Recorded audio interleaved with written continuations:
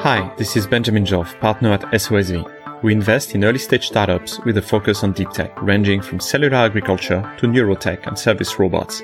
In this podcast, startup founders and investors tell us how innovation can go from lab to market. People don't invest in deep tech because they think it's capital intensive, but in fact, sometimes they become even more capital efficient than SaaS companies or consumer tech.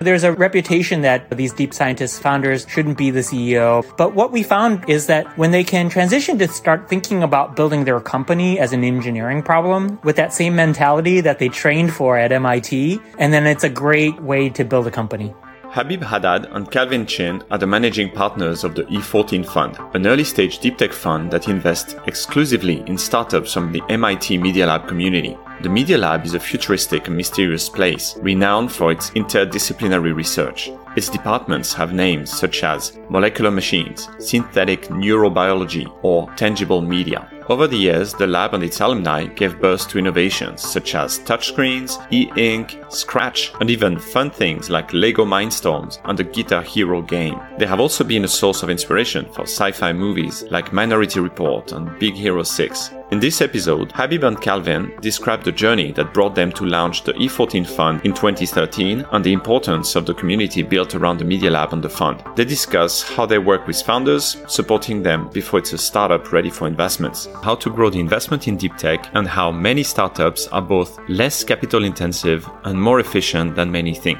We end with some ideas on what differentiates the best founders from others.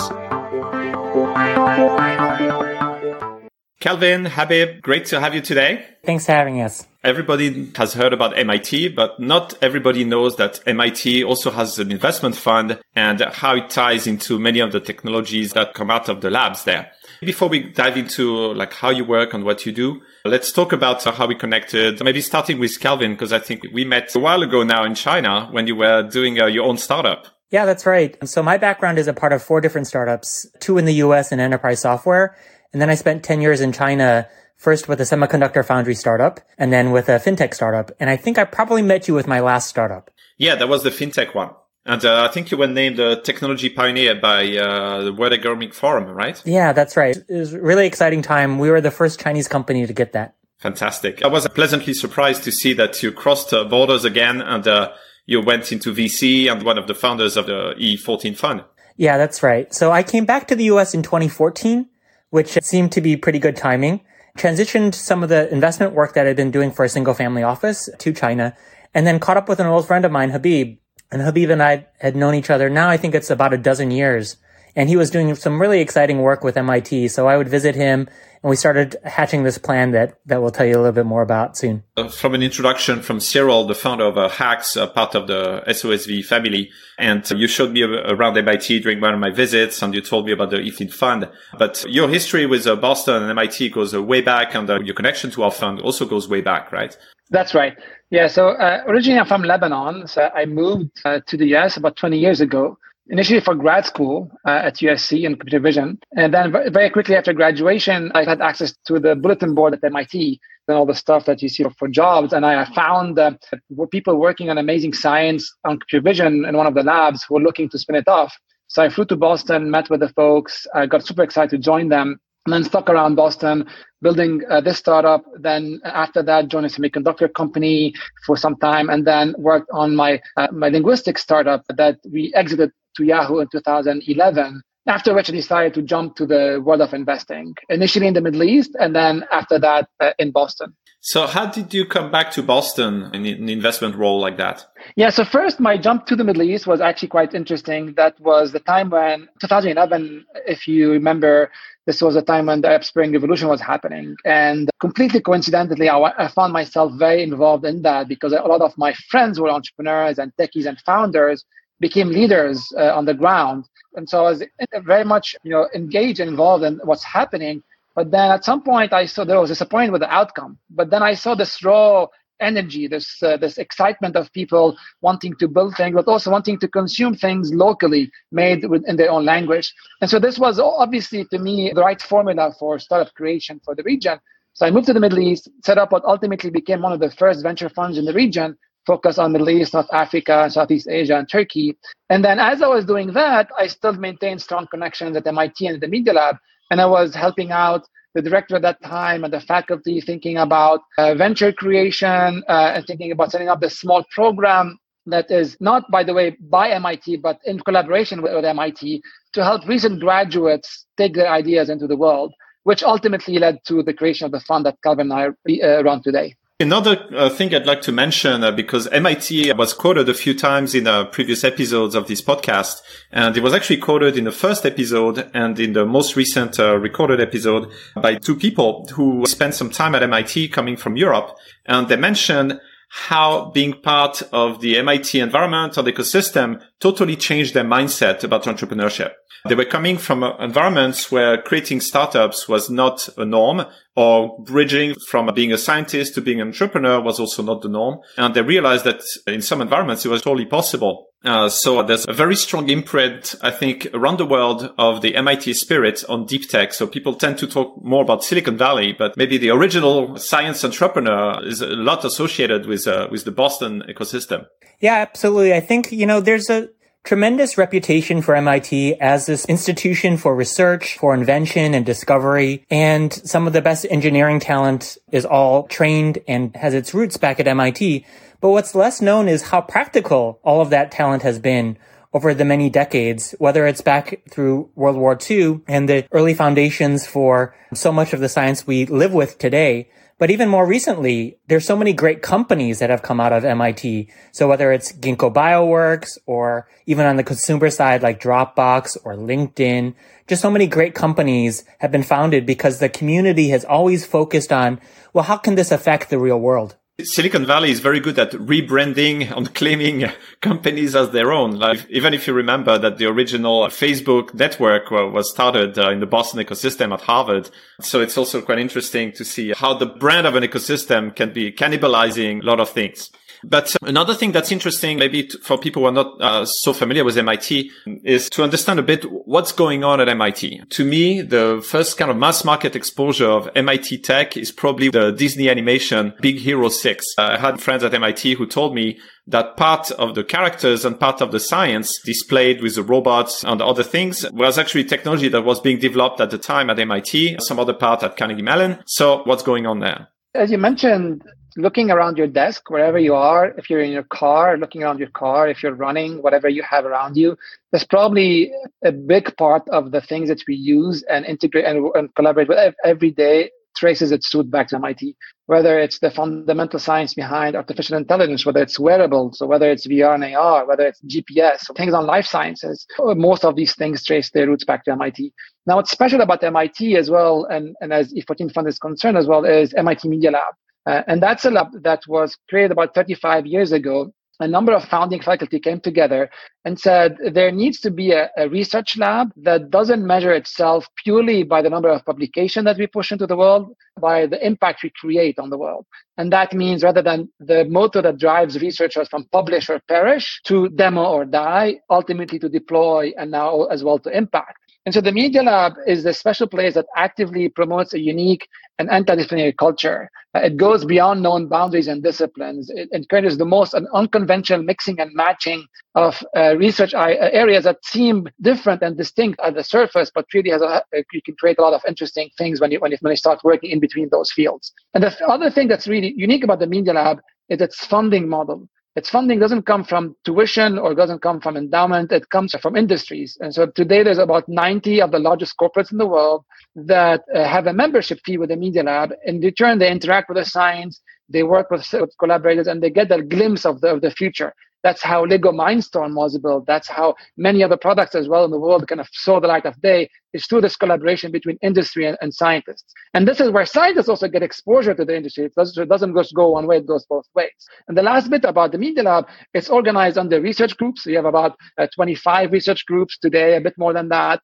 And these groups are run by faculty. And as a researcher, you apply to a particular group and you get interviewed, almost like if you're applying to a job, but you're actually working in the academic routes. So it is a place that prides itself on the high quality of research that really invents and pushes and things into the world like no one else does. But at the same time, it has its feet on the ground where it gets that feedback from the industry, which is super unique for an academical place. Very practically speaking, one of the most fun things we get to do every year, it's gone virtual now, but twice a year, we have what we call Member Week, where that demo or die mantra, that culture is really made real.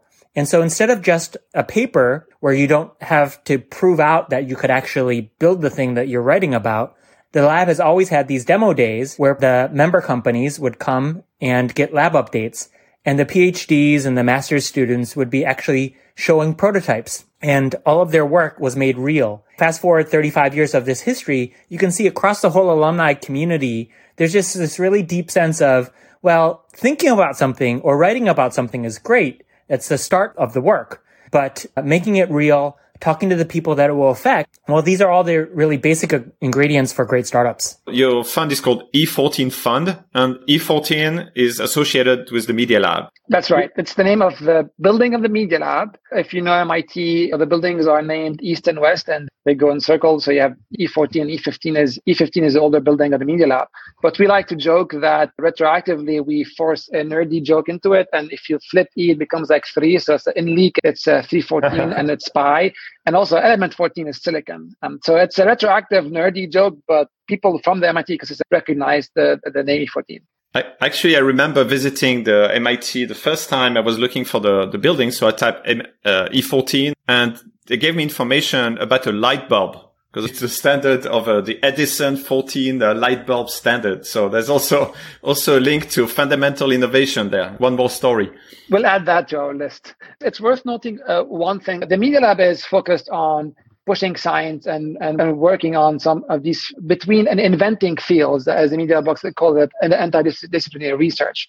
E14 Fund is an independent structure that was set up in collaboration with the Media Lab and then helps the science and those scientists and those researchers that wish to take their work forward into the venture, or even sometimes they might have left 20, 30 years ago, but still on working on pushing the boundary. But again, to just trace some of the stuff back to the Media Lab, as Calvin mentioned, companies like LinkedIn, even on the consumer side, but things like the whole field of wearables, the whole field of virtual reality and augmented reality, companies like Ginkgo Bioworks and Formlabs as well, all have placed in the Media Lab. So it's just the ingredients that make great scientists at the lab happen to also be the same ingredients that make a great founder in a startup. Can you tell a bit more about the structure of the fund, or what kind of stage you invest in? Sure thing. So while the roots go back to a prototype programmatic experience for students back in 2013, we launched our first fund in 2017. It was a little bit less than $40 million. And as Habib was talking about, we support the entirety of the community with about 1/3 of our companies spinning out research or having history of work that comes right out of the lab, and the remainder coming from alumni. So across that whole community, we tend to write checks of two types. What you might consider core or main check would be around $1 million pre-seed check. So it's a substantial check, but our whole model is we know the work and we know the people behind these companies really well. Whether we've known them while they've finished their last couple of years of their PhD, or whether we've been tracking and talking with them as they've been workshopping a new idea, or they're thinking of spinning off, leaving, Google or Facebook or whatever, we spend a lot of time with founders and help them. And so that points to the other kind of check we write, which is sometimes a company isn't quite ready to digest that really big pre-seed investment full of conviction. They're still formulating their plans. Maybe they're filing their first IP. So we'll do smaller checks as well, anywhere from $25,000 to $50,000 to $100,000 on very founder-friendly terms. You're associated with MIT. It sounds like you have kind of a luxury as an investor that your deal flow is almost like captive deal flow. It sounds like you just need to walk around and pick what you like. Is that a reality? We think of ourselves as a fund who is first and foremost a community builder. We work very closely with the community to set up programs and events and interactions, and through the member week and through the funders of the lab and the startups in our community. But also we end up helping and supporting scientists throughout their journey of potential startup creation. So for example, we end up meeting founders 11 months before we write a check. And that's not that they're 11 months on their startups. They might be still finishing their science. They might be working on the next thing if they have left MIT. And so we end up really supporting and nudging and helping the companies, nudging in the direction that we think is the right one for venture scale. And so reputation becomes a much bigger part as well of the picture. We really have to be careful about making sure that we are very truthful and authentic about our positioning, our story, because we're working with a smaller community. Now, this community is one of the top scientists in the world, but we have to make sure as well that we're actually very much focused on that. I guess another challenge would be that because there's so much unusual research on so many domains covered, what catches your eye? How do you select the projects? We spend so much time getting to know the people and then the work. And, because we can have this community building point of view on everything, and as we like to joke, it's never too early to talk to E14 Fund. So we can spend that time and really start to validate it. One of the things we do is we talk to other, leading scientists and engineers in that field. We'll talk to perhaps the co-authors of the papers of the work. We'll talk to other experts, whether it's faculty or staff, people from the alumni community about that science. And then very, very importantly, what we'll do is we'll talk to potential customers. So whether they're the 90 member companies of the Media Lab, part of that research consortium that supports all of the work, who might, by the way, be familiar with that scientist as well. But in any event, what we can do through these corporate relationships then is validate the market readiness as well as the science. And so we look for those signals. And back to that community building point, because we have the full freedom of movement, we don't have to invest in every company from this community, but we can provide value. So if you're an early stage company, we've introduced you to 6 or 7 of the world's biggest pharma companies, 5 or 6 of the biggest automaker suppliers, or, some of the biggest supply chains in the world. Well, we're helping you even while we're doing our diligence. And that kind of support that we help, which we think helps kind of earn the allocation, earn the trust of founders that we're trying to support and we'd like to invest. But we're also, even in the cases where we pass, we're trying to provide some benefit to the community as a whole. Okay, to illustrate, could you talk about maybe 1 or 2 of your recent investments to explain how you established the connection, what got your attention, how you supported the founder until you wrote a check, and then how you keep supporting? Maybe we'll actually give you 2 examples, because one to illustrate the spin-off directly from the Media Lab, another story which is someone who might have left the lab 10, 20 years ago. And I'll start with the first one, which is a recent graduate. At the Media Lab, there's a group called Tangible Media, run by Professor Hiroshi Ishii. It's actually the lab where Minority Report, the gloves that went into that movie, trace their roots into. It's even the body of work that Steve Jobs and Tim Cook quote as being the inspiration behind the iPhone user interface. We call it the battle against the pixel empire. And one of the students there who spent there 8 years, spent time also in industry before, has been thinking a lot about the future of manufacturing, thinking about, going to Shenzhen and seeing a factory floor and seeing how things work, and then coming back to Boston and seeing the advancement of 3D printing and seeing the disconnect between the two of how one can actually integrate with the other and not just being for prototypers and hobbyists. Then he started building the body of work around both software, material science, and hardware, replicating how the printing machine works roll to roll, but on doing that through creating these functional textiles, very fine structures of feather or head-like structures, using this novel printer and this novel software that he's built to do these fine prints at scale and massive resolution. And he was doing it at the Media Lab as a student. He came to us a couple of years before he graduated, and he said, "Hey, I think I might want to do a venture in this. I'm not sure, but could you help me brainstorm?"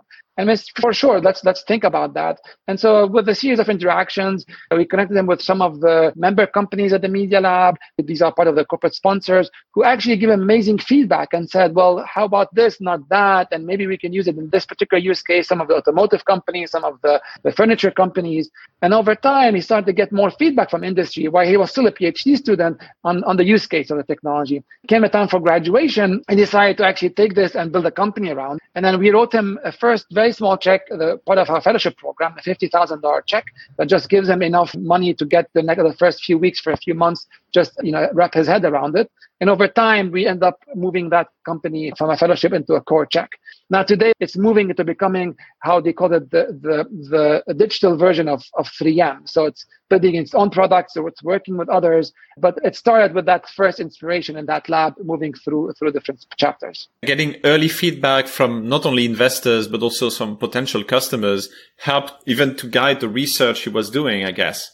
Absolutely. In fact, the overwhelming majority of the investments we do are in companies who have a customer or interaction with a corporate. And again, it's that uniqueness of the Media Lab where you have that relationship that could lead into these discussions. Now, obviously, for every research that's done at the lab that becomes a startup, there are others that don't become a startup as well. It depends on the founders, it depends on the maturity. But for those that do become a startup, they have also that interaction with industry almost in their pocket before they get started. So that's actually really important because in a way, there's a lot of startups that might be created while they shouldn't be and maybe should stay as a science project, an art project, but don't have immediate commercial application. And this early commercial interest validation helps to avoid probably a lot of trouble from startups that might not ever find a market. In the previous conversation I had on a previous podcast from a founder in a biotech company, actually co-founded this company with Tim Lu, who's a biotech professor at MIT. He was saying that from his point of view, early validation, even if 90% of startups will eventually fail at some point, 90% is better than 99% if you let anybody start without checking the market first. So I guess you de-risk and you help people make better decisions this way as well. Yeah, I think that's a great point. One of the important things that we think about in our interactions with MIT and with the lab is that there is a tremendous amount of fundamental science and invention, which doesn't need to be a scalable venture startup. And having the latitude for scientists and engineers at Media Lab and across MIT to pursue discovery, to pursue peer-reviewed science, to pursue invention, or to pursue, frankly, academic careers, nonprofit movements, lots of other modes to change the world or to make impact. That, I think, is something that we're really trying to always honor. But for the subset of companies for whom a venture model, for whom scaling, for whom that pace, that transition from, a scientist to a founder makes the most sense, then we want to, as you say, validate the market readiness for it and then provide all the means across the whole ecosystem and across our experience to help those companies grow. Habib, you mentioned you had a second example, so I'm really curious to hear that one too. I'll let Calvin go through that since I mentioned the first one. Sure. So another example story of a company we've supported is called ThruWave. So ThruWave was founded by Matt Reynolds, and unlike G, who just recently graduated with his PhD, Matt finished his PhD in 2003, his third degree at MIT. So phenomenally trained engineer, actually across the community known as a wireless pioneer, and his research is well read and respected by many, many people over the generations since. Matt was back on campus giving a talk to current students talking about, I think, career opportunities and his own journey when one of his friends in the faculty said, well, you should catch up with E14 Fund, our new vehicle to support emerging entrepreneurs. Matt, of course, had built and sold 3 wireless companies previously, so he wasn't a first-time founder, but he had been doing some work at his lab at University of Washington, where he had become full-time tenured faculty.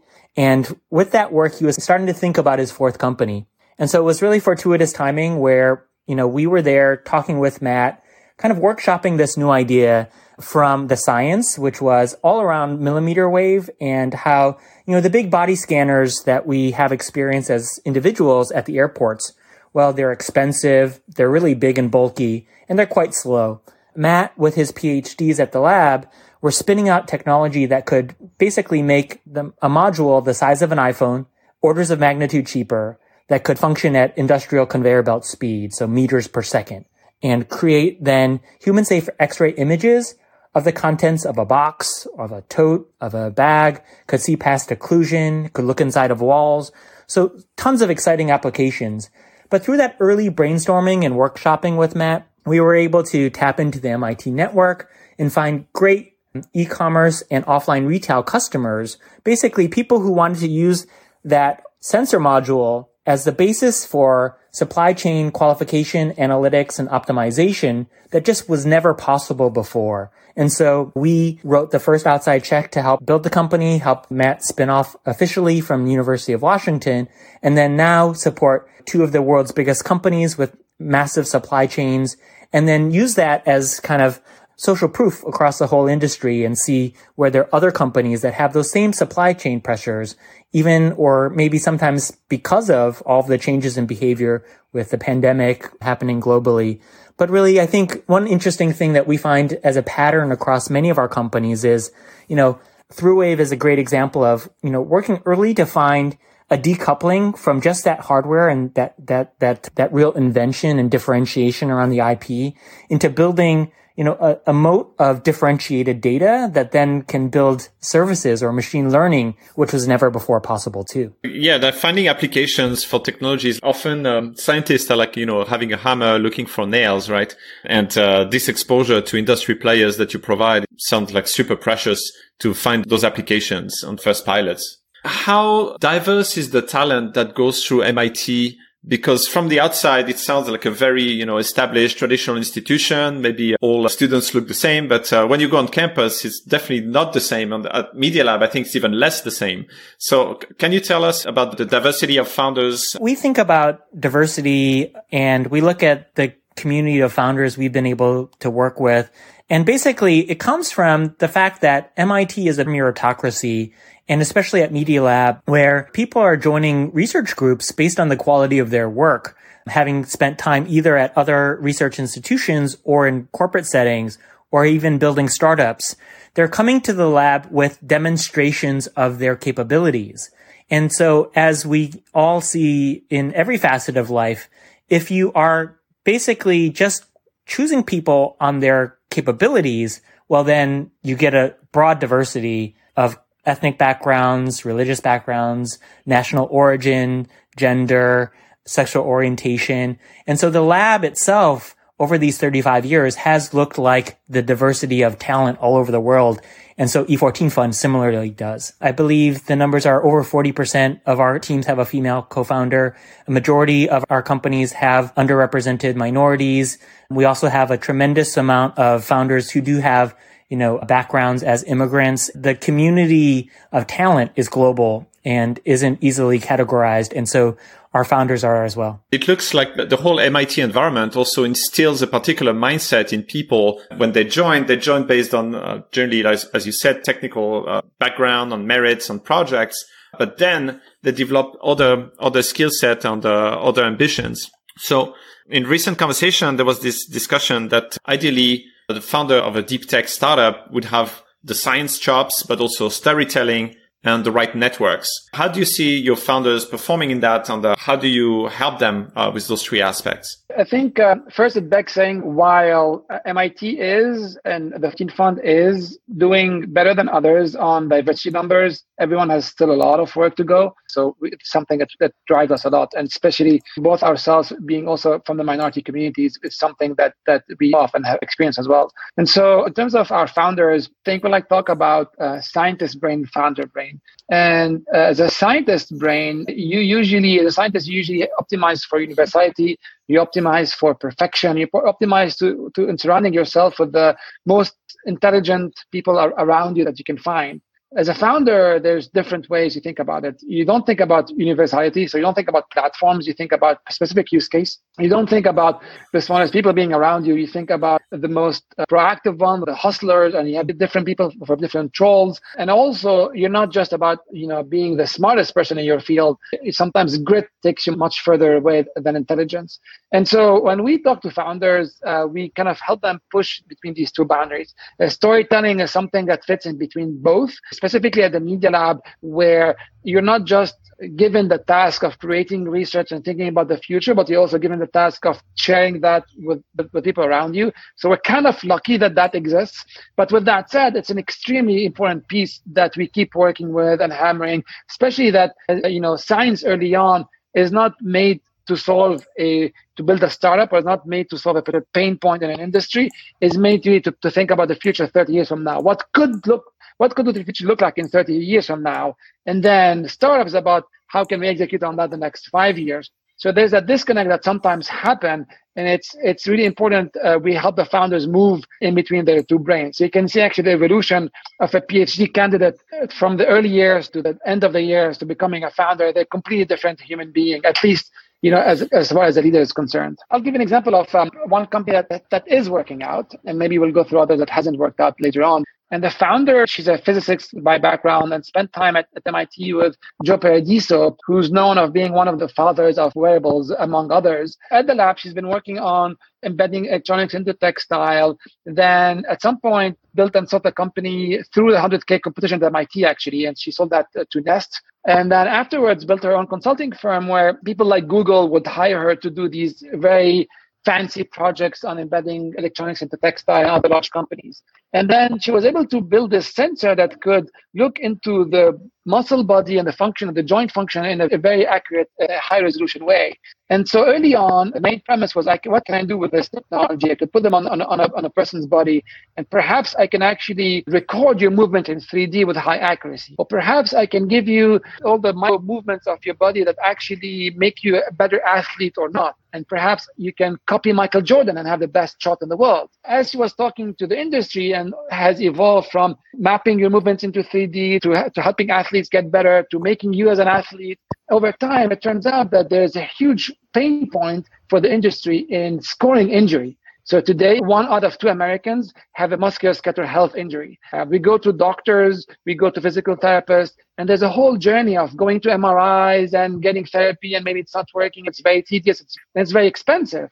But what if actually I can give you a score that's objective and it's based on science? I can give you the angles of your hip, the balance that you have, the flexibility. And that score actually you can work on improving or not in a very confined, kind of defined set of parameters. And so today, what they end up building, and it's actually deployed, is the first way of accurately, with high precision, and actually also affordably measure your injury score. So whether you got into an accident or whether you're driving, and whether you're someone who works on a factory floor and got injured at work, we need that score so that we can help, remove all the waste that happens in the musculoskeletal health treatment.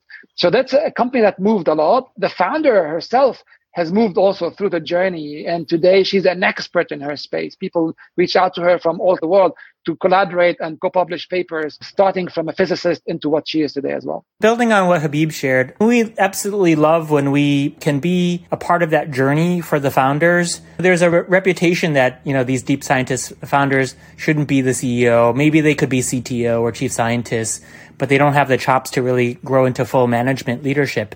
But what we found with examples like Nanwei from Figure 8 is that some of these best scientists or engineers, when they can transition to start thinking about building their company as an engineering problem or as a systems problem, then they tackle, everything from culture or team or sales process with that same mentality that they trained for at MIT. And then it's a great way to build a company. So they can use their very analytical mind for any business process. That's right. At SOSV, we do over 100 investments every year in biotech, hardware, and other fields. Some of the biggest risk is not the technology, but rather around setting goals, management, working with co-founders.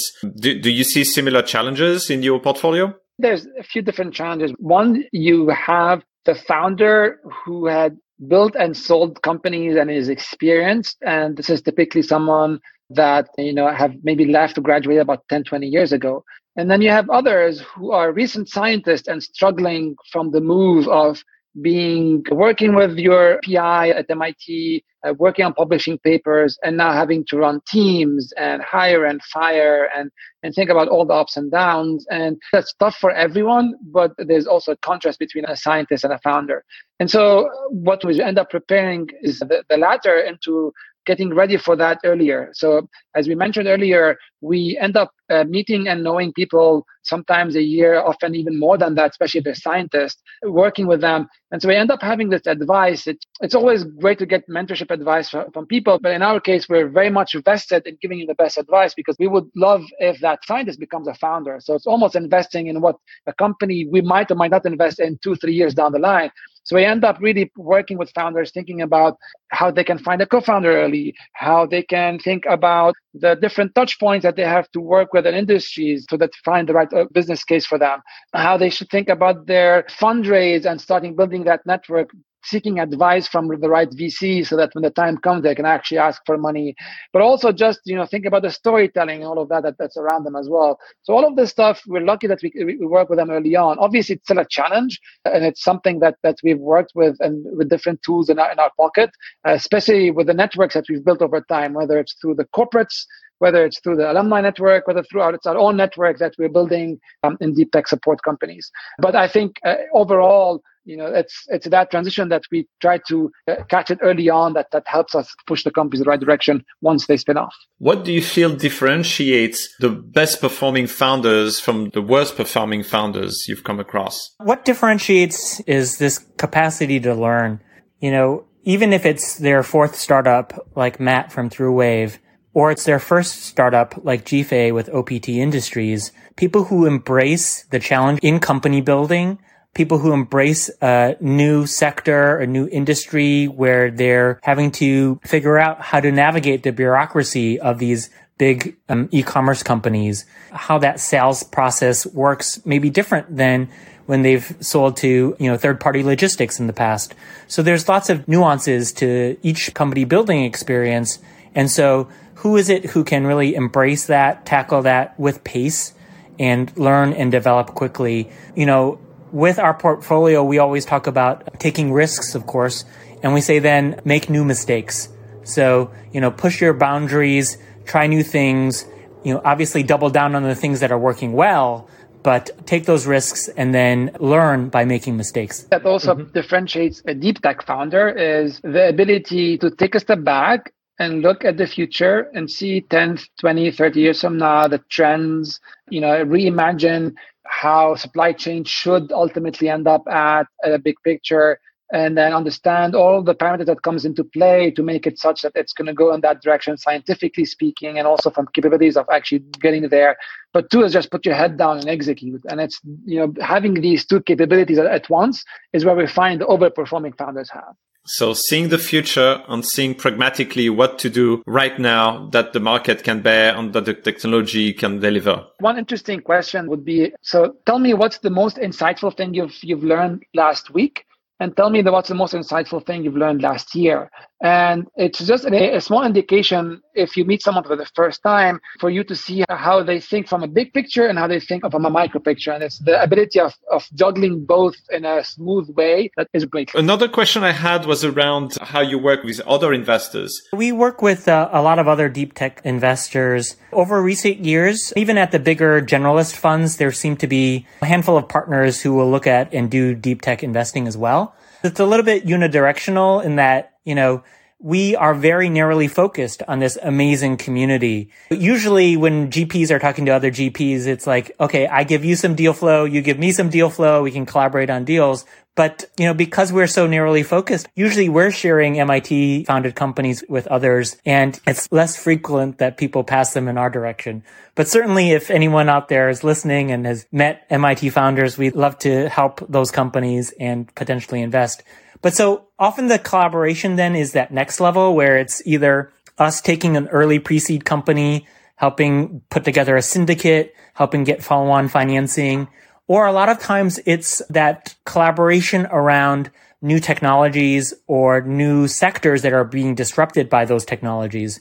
Because we have the relationships with the corporates who sponsor the lab and who are engaged with MIT, hundreds of other companies beyond the research consortium, we're often getting asked, what are the trends that are affecting supply chain? So, a friend at another firm was just asking us yesterday about our point of view on synthetic data and how that might inform training models. There's a lot of kind of information flow we get that can be helpful directly to investment decisions, but also to portfolio companies for founders or for other investors. I understand, because you're very early stage investors, that you mostly put together syndicate and help your companies raise the next round. And I guess that's also like part of the reason you, Calvin, are based in Silicon Valley, while Habib is the nexus of MIT, right? Exactly. So, at the early days when we were putting together our first fund about 3 or 4 years ago, we thought about putting all of us in Cambridge, right on campus, right at the heart of where we see a small majority of our companies, but the majority nonetheless.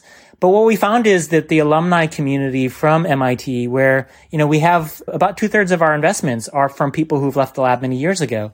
The community here in the Bay Area, where I'm based, is phenomenal, is super active, is very collaborative. So we do see it as a place where a lot of great companies are being built and a lot of early stage founders that we can support are built.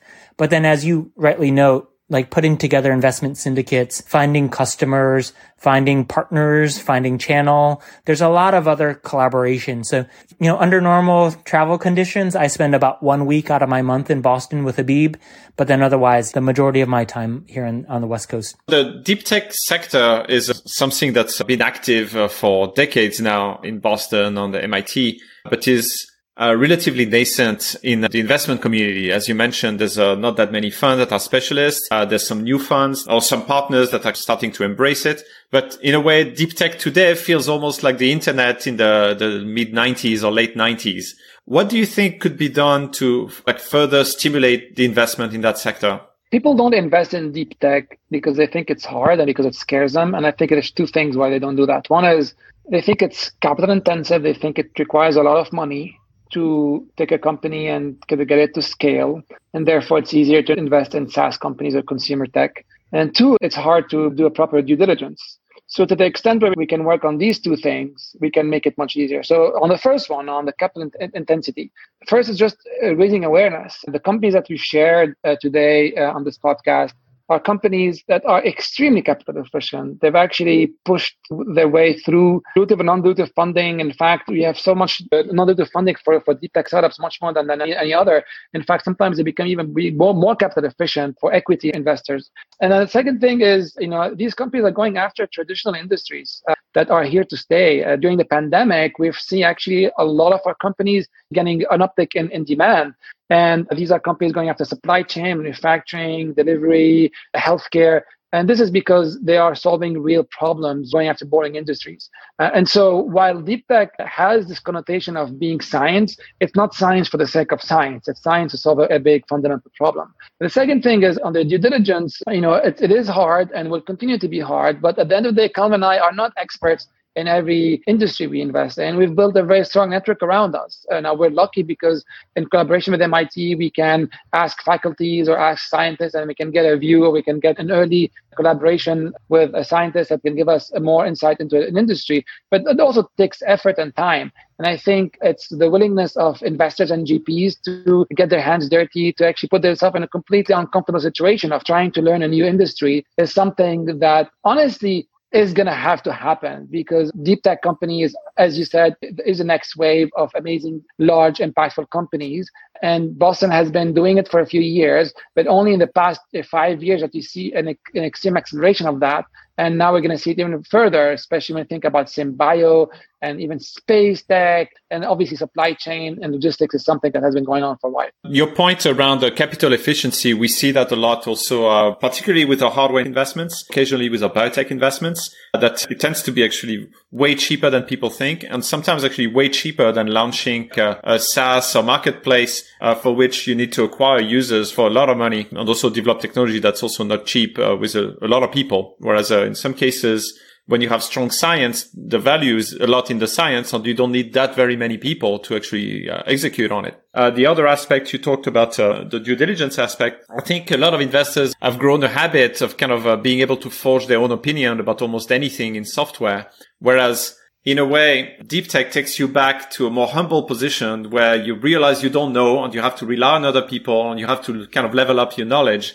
And that's somewhat uncomfortable when you used to know, particularly with many of the SaaS plays. The metrics are very well known and it's easier to recognize. So the only analysis to do is more about kind of market demand, but not so much around the metrics and the technology. So yeah, that's probably a change. And I just like yourself, I hope at SOSV, we hope that more people realize that the real world is here to stay and that deep tech is the best way to interact and improve on it. So maybe to wrap up our conversation, what do you get inspiration from? Yeah, well, two things. One is I'm from Lebanon originally. I grew up in the 80s and 90s and where there was civil wars and continues to be unrest and a lot of issues. And if you follow the news lately, Lebanon is going through a very, very tough time today with more of 40% of its population are refugees, adding pressure. But over time, the corrupt government has all pushed that it's almost at the brink of economic collapse. But still, yet people find a way to be resilient, find a way to survive. I talk to my parents and my friends and they're just continuing push through. And that, just gives me hope in the ingenuity of humans. We are so adaptive by nature and we are so creative and so resilient. And only when we get forced into being resilient and actually creativity emerges. We've seen that happen in the pandemic in many communities, but having been brought up in that environment, I can see that firsthand. So that's one is just being hopeful of the future of humanity. The second thing that keeps me very intellectually stimulated is honestly just walking around the hallways of MIT and hanging out with scientists. This one particular scientist, I'm going to give a shout out to Neo, who is working at Fluid Interfaces at the Media Lab. Fluid Interfaces is one of the groups that you can basically point and say, this is where VR now were invented. This is where a lot of interesting inventions around the personal devices and of ourselves continue to be invented. Neo is obsessed with mapping his memory. He has designed this ECG that you put on your brain and that's measuring all your brain waves. At the same time, he's using another product by another group at the Media Lab called Empatica to measure his emotions, and has this camera on his chest, walks around and has this algorithm that is collecting every single memory in the day. Then when he goes back home, he compiles it, puts it all in his algorithm that really it just throws away the things where his emotions were more neutral, his brainwaves were just not as active, and just keeps the very acute part. So basically just condensing 24 hours in a few minutes. And then he showed me a movie through his own eyes. If you've seen the movie Whiplash, which is an amazing movie around drums and happens in Boston, it's really intense in some parts of it. And I watched it through his eyes basically in 2 minutes as he put this on him and he compressed his emotions. It's actually super interesting. It triggers your brain in a way where you remember things very, very quickly. And this is the person, this is not his research. This is just a side project that he's doing on top of his research. And when you meet people like him, and Neo is originally from Iran, and the way he got out to Oxford first and to MIT is through fighting, to publishing a paper on black holes when he was in high school, got him a fellowship in Oxford, then moved to MIT. And like that, there's so many Neos that exist out there. And by the way, it infuriates me today to read that the administration is going to kick students out of the country if you can't take a physical course. It's mind-boggling to see that we're actually putting these top scientists that are in this country at risk of leaving the country where they're amazing. I really hope that gets reverted. But going back to Neo, is super inspiring. And you see people all moving through personal stories, bringing them to a place and trying to kind of explode their creativity through what they have at the Media Lab. This sounds super cool. That was a really, really interesting story and experiment. As much as we rationalize our lives, we're very much emotional, like moist robots. And the emotion part of our life is, in a way, what we live for. So getting kind of a condensed version, like a video clip, you just need to put it to music, I guess. How about you, Calvin? What inspires you? It's tough to follow Habib's answer, but I think it's a great example of one of the things that inspires me, which is getting to work with, a dear close friend of mine, and the kind of passion and sense of purpose that Habib talking about the researchers is also what we aspire to with the fund. And so, how we think about building companies, helping founders, you can see in Habib's answer too. We have been really fortunate over these last 3 years of Fund One and seen such commitment from our founders, such a demonstration of human potential. And it's really inspiring to see as our founders grow and build not just solutions to their customer problems, and that's fantastic, and that's where the economic value is built, but as they build teams and the organizational culture, I find that just really inspiring that, as challenging as building a company is, as irrational as it may be to risk our personal, professional well-being on the prospects of a startup, it's just really inspiring to see people pursue that with such vigor. I agree. Inspiration can come from, strange personal interests, like in the case Habib mentioned, or struggle and resilience, like Habib's family and the people of Lebanon in general, but also the resilience of founders and their motivation and enthusiasm and the organizations they build around all of that. Well, guys, thank you a lot for your time. And I hope that you will find a lot more exciting companies to make the world a better place. Thank you very much. Thank you, Ben. Thanks so much for having us. Thanks for listening. To know more about the E14 Fund, the Media Lab, Habib, or Calvin, check their website or Twitter. Subscribe now for future episodes. Follow us on Twitter at Lab2Market and at SOSV, or visit our other podcasts, Designing Science on Biology and China Startup Pulse on Asia Cross-Border Internet.